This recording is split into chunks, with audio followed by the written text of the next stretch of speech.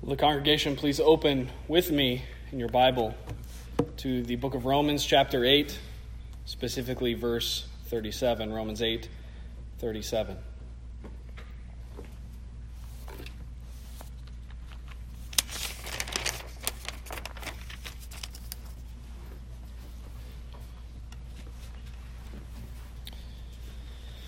Please join with me in prayer.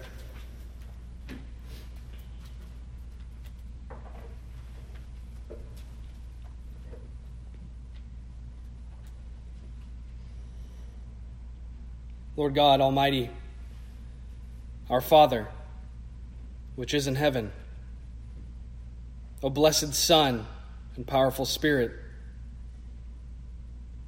we come before Thee, O Lord, our God. We ask for Thy help, both for me as Thy servant to preach Thy word, and for all of us, including myself, to hear Thy word preached, that would be applied to our hearts, that Thou, Holy Spirit, would convict, encourage, exhort, build up in the faith, and apply the word which is preached. Lord, that we would seek Thee in the hearing. The Lord rebuke Satan in taking the good word from us. Give us faith to give attention to that which we hear, being careful in all that we hear, that we might profit therefrom. Help us to see Christ, especially in this time, to see Christ, O Jesus, that we might worship Thee, run to Thy feet, trust in Thy work and in Thy person all the more. For without Thee we can do nothing, O Lord. We need Thy help. We desire Thy help. We look to Thee alone, to Thy cross, what Thou hast done.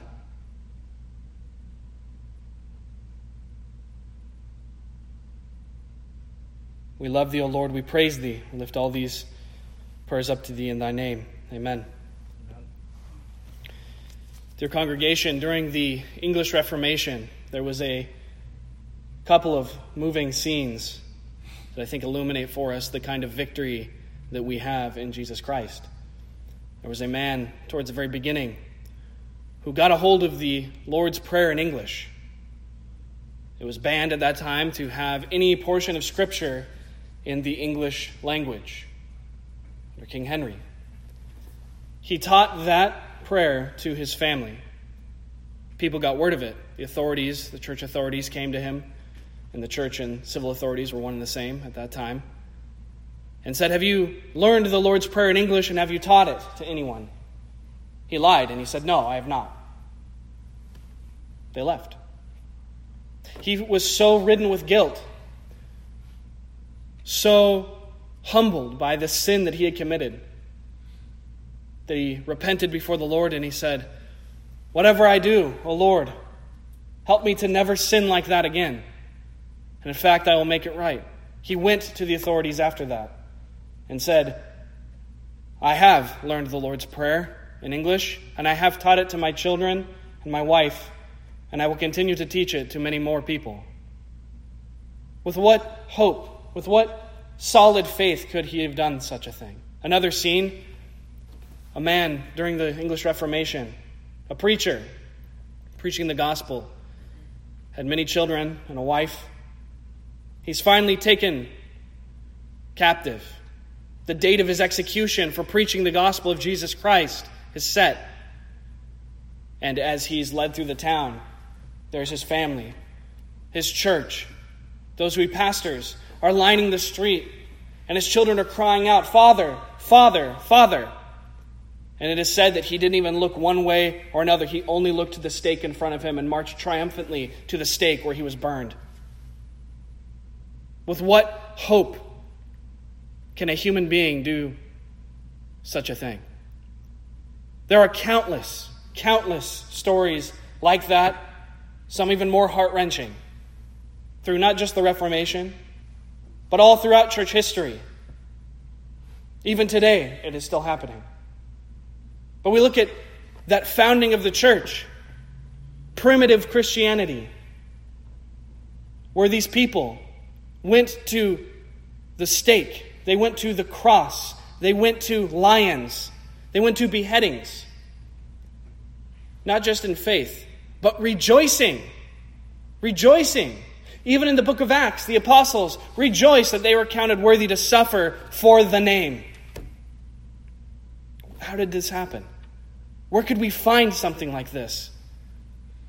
How could we do something like this? To have such faith, unmovable, unshakable, to have such power and authority and boldness. From whence does it come? Look at what the Apostle Paul says. You don't have to turn there, but in 2 Corinthians 11, he says this in verse 21, I speak as concerning reproach, as though we had been weak. Howbeit, whereinsoever any is bold, I speak foolishly, I am bold also. Are they Hebrews? So am I. Are they Israelites? So am I. Are they the seed of Abraham? So am I. Are they ministers of Christ? I speak as a fool. I am more.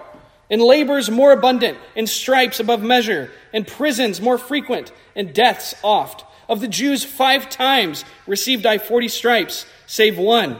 Thrice was I beaten with rods, once I was stoned. Thrice I have suffered shipwreck, a night and a day I have been in the deep.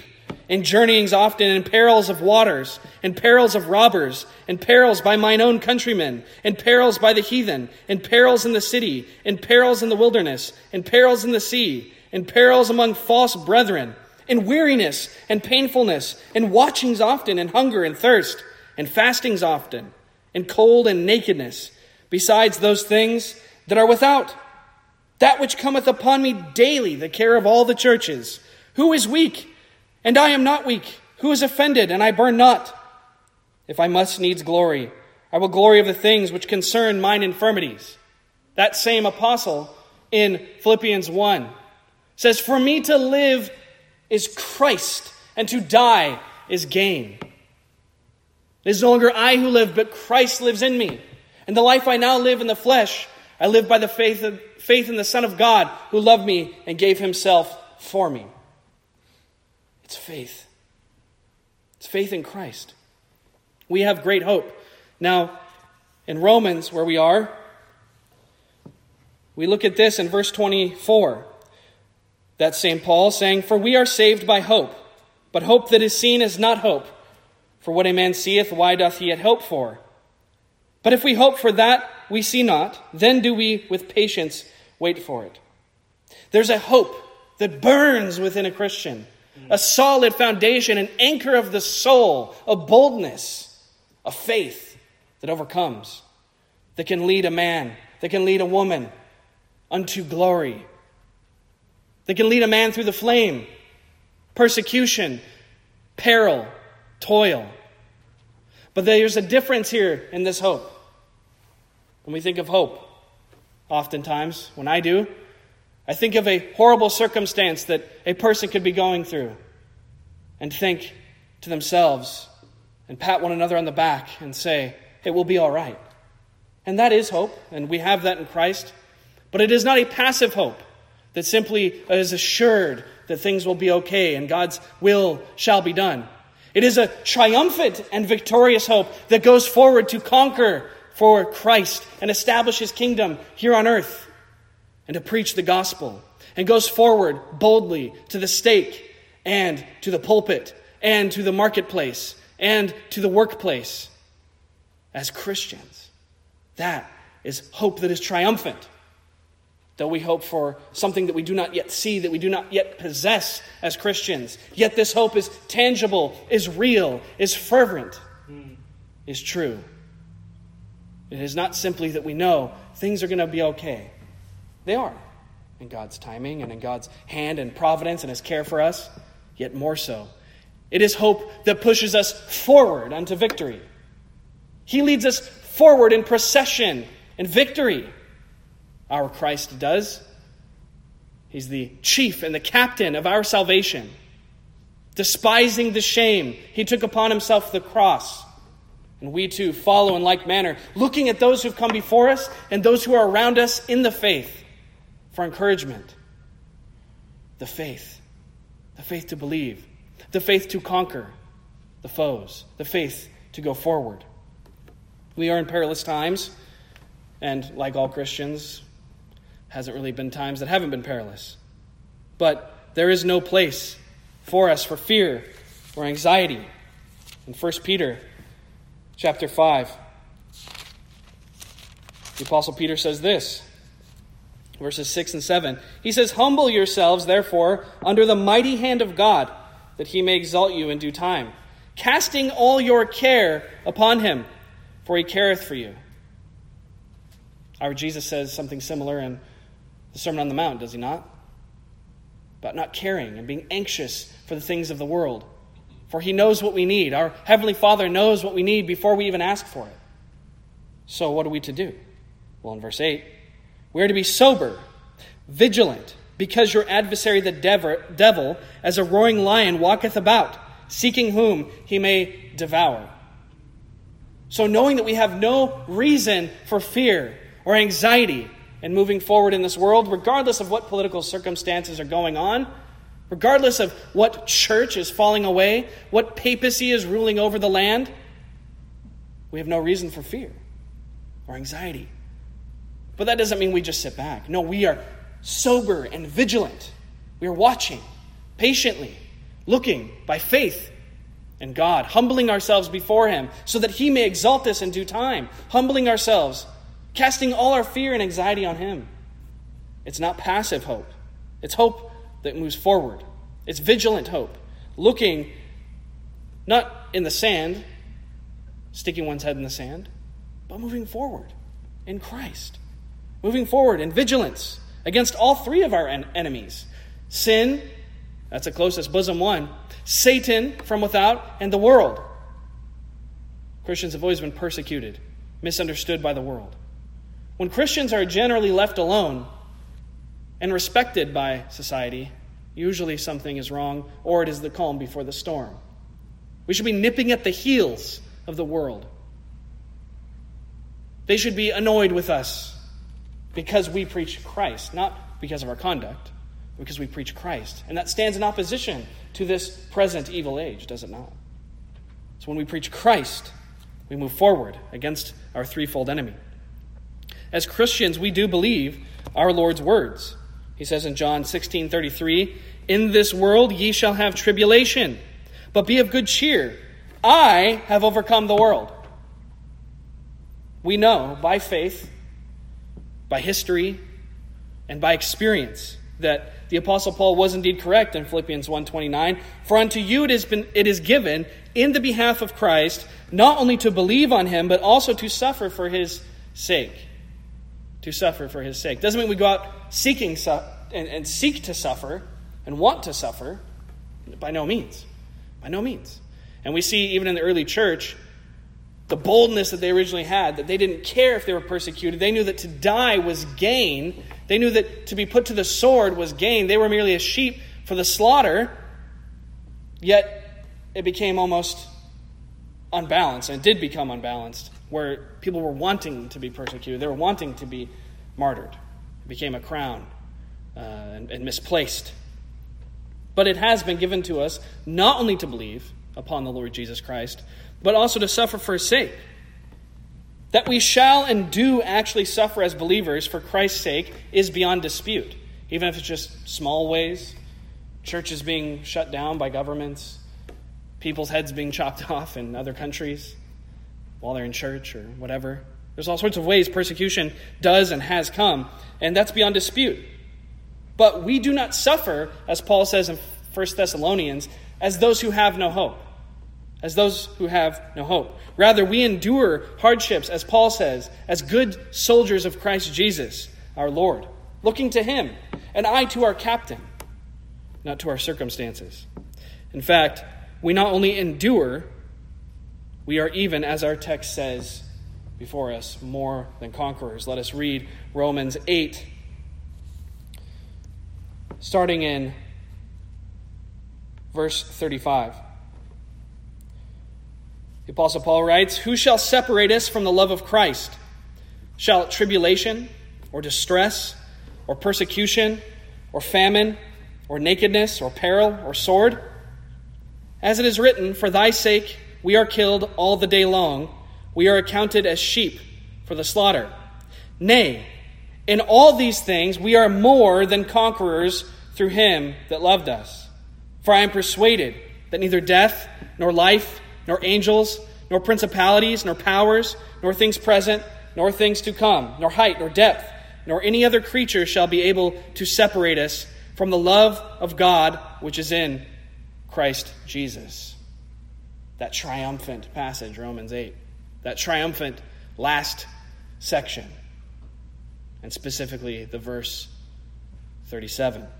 "In all these things we are more than conquerors." So what does that mean? Well, let's look at three aspects. Number one, who overcomes? Who it is that overcomes. Second, what it is that they conquer. In what they are more than conquerors. And number three, how it is that they conquer. So who conquers? Who's more than a conqueror? The Apostle Paul says, we are more than conquerors. We, sinners. We, previously rebels against God. We, misguided, often doubting, often denying the Savior whom we trust in, who has redeemed us. We are more than conquerors. What a fascinating, what a powerful statement laid before us by the Apostle Paul, that we, these great sinners, could be the ones who overcome. And we've seen this throughout history. We see this in our own life. When temptations befall us, we can overcome. We can come boldly to the throne of grace and receive mercy to help in time of need. That we know in tribulation, whatever is going on, we can endure. We can set our eyes on Christ. And we overcome. We overcome. We march steadily forward, singing, praising, meditating on, and trusting in Christ. The Word guiding us. It is a lamp unto our feet. It guides us. We set our eyes on Christ, not on our circumstances, and certainly not on ourselves. Because if there was ever anyone, I know this myself, who could lose salvation if it was given to him, it's me. But our salvation is not in our hands. It is in our blessed Savior's hands, who has done the work for us. And we'll get into that. I'm getting ahead of myself. But we are the ones that overcome. We.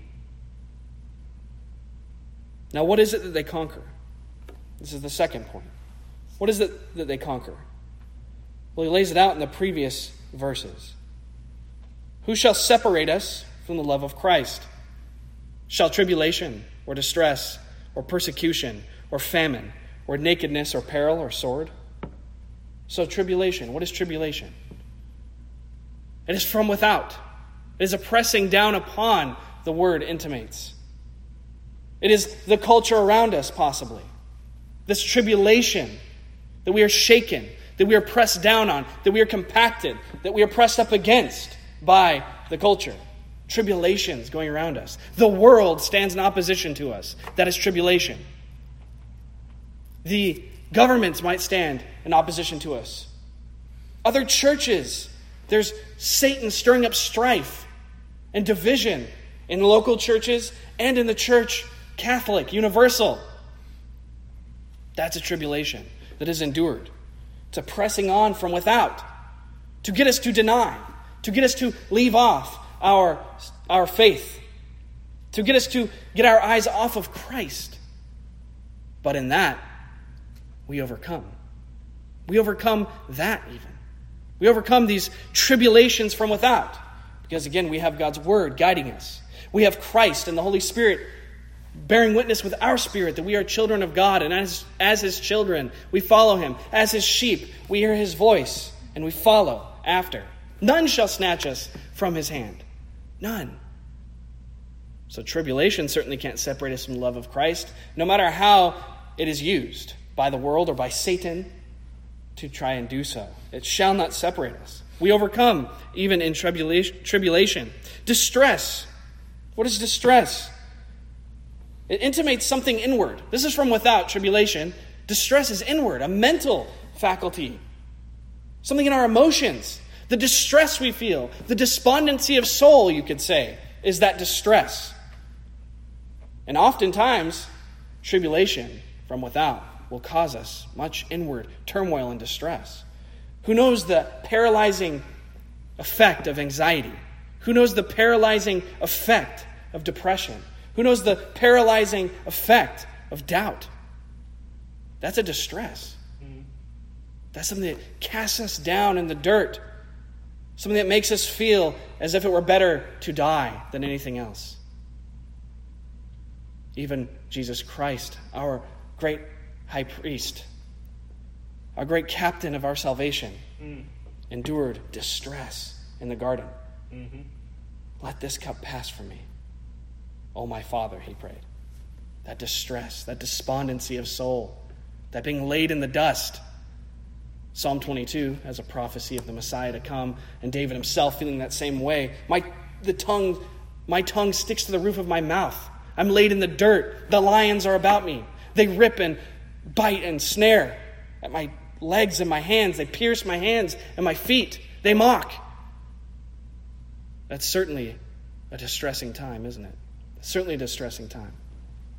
And this outward tribulation often flows into inward distress and makes us feel that we are separated from Christ. But the Christian overcomes in this as well.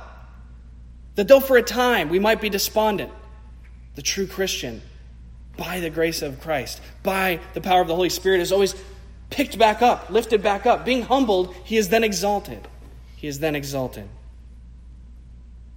What is that next section we come to? Famine and nakedness. You can take those together. Famine and nakedness. In this time, remember Romans, being written to the Romans. Paul's writing to them. There's persecution of the Christians. Christians have to flee even today. They run, they flee. They're driven out of jobs. They're driven out of home. And experience famine. Experience nakedness and peril and sword. But in famine and nakedness, the very means by which they may purchase food, may purchase clothing, is taken from them. So even when our house is gone, our possessions are gone, our own clothing even is gone, yet we are not separated from Jesus Christ. Now we hope and we pray that something like that would not happen here anytime soon. That such persecutions will not come upon us. Such outward tribulations will not come upon us. That we are left in famine and nakedness and fleeing from one place to the next, wandering as those without a home. However, our brothers and sisters, even now in this world, are enduring such hardships, are enduring famine and nakedness. And even that, they are not separated from Christ. The love of Christ is not off of them because they are enduring hardship.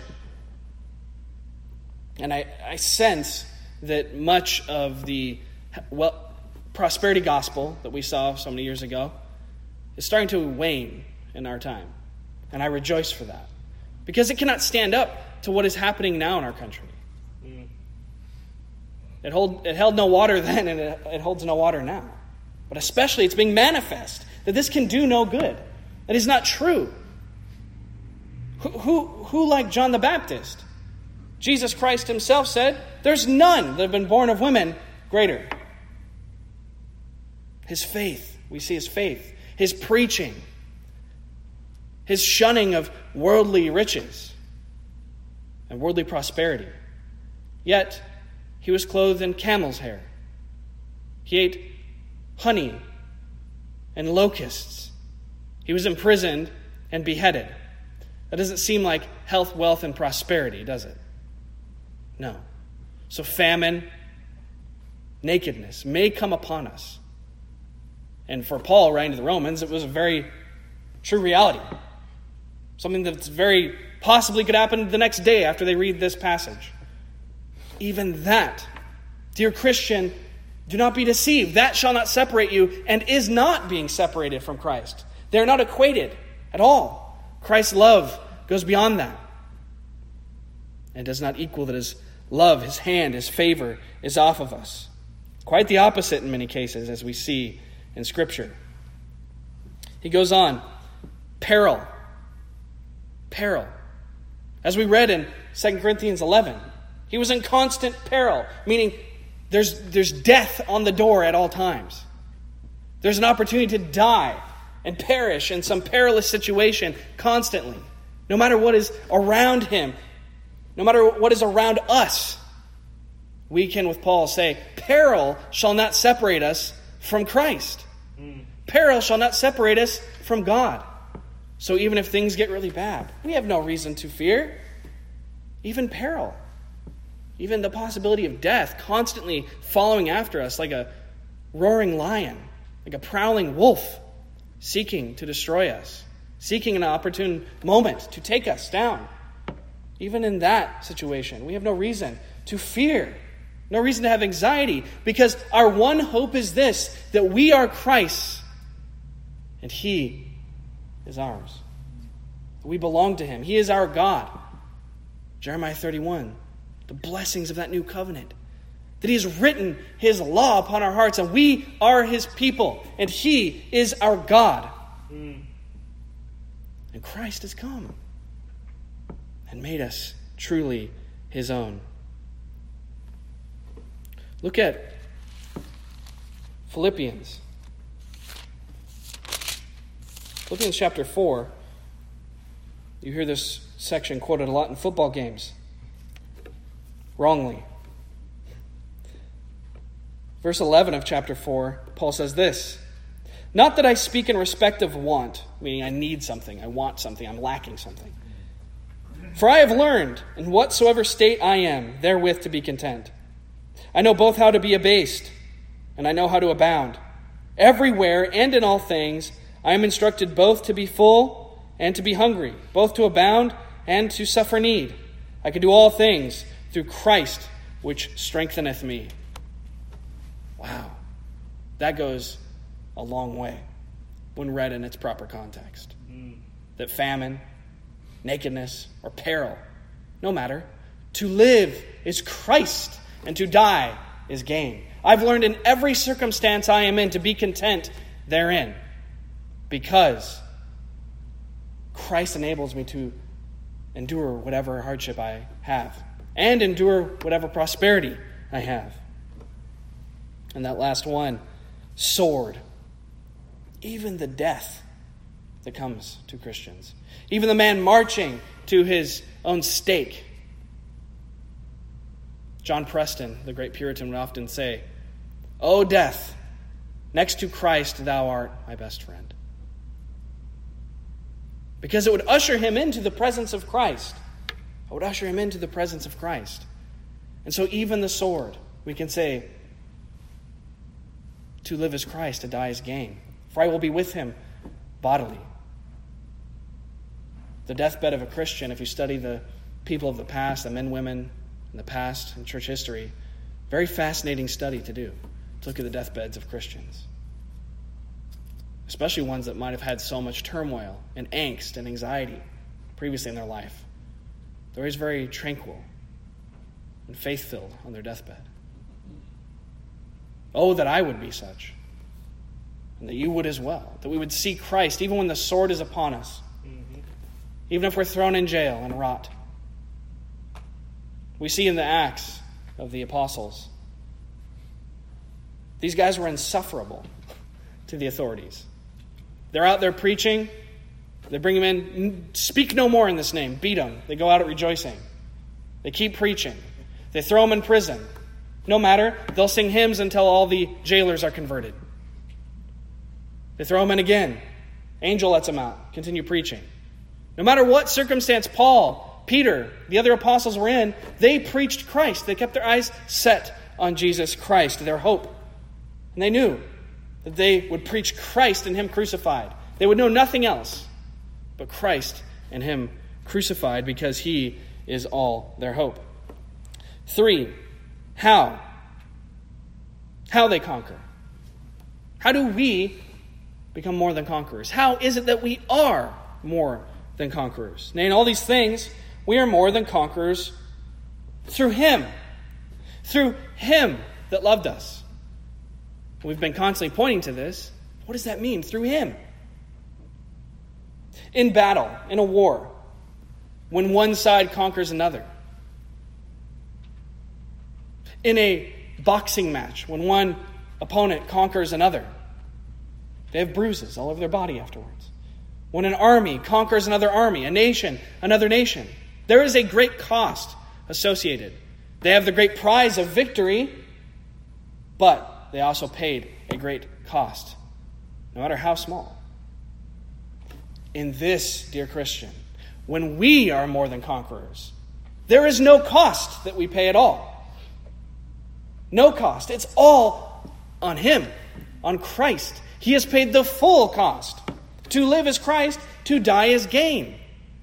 So through Him, we are more than conquerors. In Him, we are more than conquerors. It is what He has done. We only benefit from the covenant of grace. We only benefit from what Christ has done for us. That's amazing. So no matter what hardships we endure, no matter what peril, nakedness, famine, anything that comes upon us in this life, we come out the other end, not just as the conqueror, but more than conquerors, because we come out unscathed. Unscathed. Unscathed. More than conquerors. In 1 John 5:4, he says this, the Apostle John, "For whatsoever is born of God overcometh the world." So see, it's rooted in God working, not man. "For whatsoever is born of God overcometh the world. And this is the victory that overcometh the world, even our faith." Our faith is what overcomes the world. So our faith in Him. We are more than conquerors in Him who has loved us. In demonstrating His love for us, He has made us more than conquerors. Because He paid the full price, and not us even one mite, one penny, nothing. Fully paid. Fully free. The free gift of God is salvation. It's eternal life in Christ Jesus our Lord. John 10 and verse 28, Jesus Christ says this, "And I give unto them eternal life, and they shall never perish." He's speaking about His sheep, believers. "I give unto them eternal life, and they shall never perish, neither shall any man pluck them out of my hand.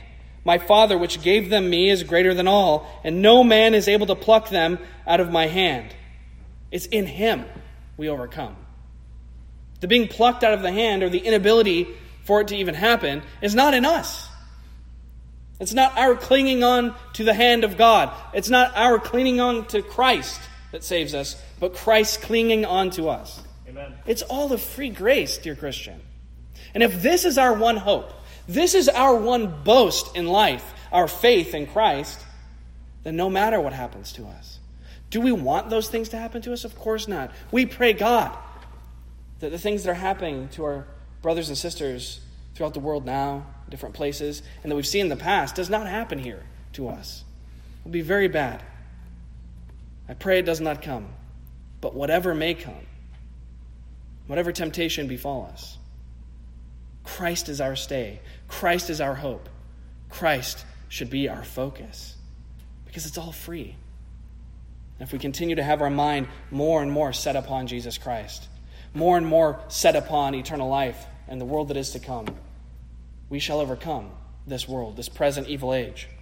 Simple faith. It's just simple. So who overcomes? The man of faith, the believer. That means the greatest theologian, sure, who understands the intricacies of this. Hopefully that gives him more faith. But even the most simple of believers, to believe that I know that there is a Christ who saves and has come to save sinners. The thief on the cross. The doubting father, help thou mine unbelief. I believe. That alone is sufficient, because there's what Christ has done. We offer nothing. We offer nothing whatsoever. So in overcoming, it is Christ. We look to him. He is the one who goes forward in the battle. He fights in the thickest and hottest parts of the battle, not us. We pick up our cross and follow him. But as the old men used to always say, he carries the heaviest side. So though we overcome, it is only through Christ. Though we are more than conquerors, it is in him, not in ourselves. This is great hope that we are given. But remember, this hope is not passive hope. It is that too. It can be that too. And I hope that we all, when we go to our beds this night, can rest assured. He gives his beloved sleep. And we can have hope knowing that things will be all right. But rising in the morning in Christ, we must go forth in hope, knowing that this hope is victorious hope. It is the faith that overcometh the world. It is faith in him who makes us, because he loves us, more than conquerors. So we have much work ahead of us. If we have breath in our lungs, there's work to be done. Amen. There's work to be done. And no matter what happens the next few months, it's going to be crazy no matter what. But such is the world. It contests.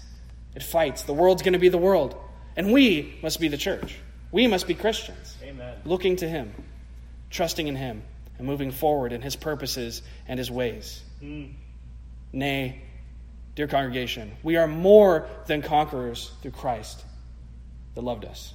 Amen. Let's pray.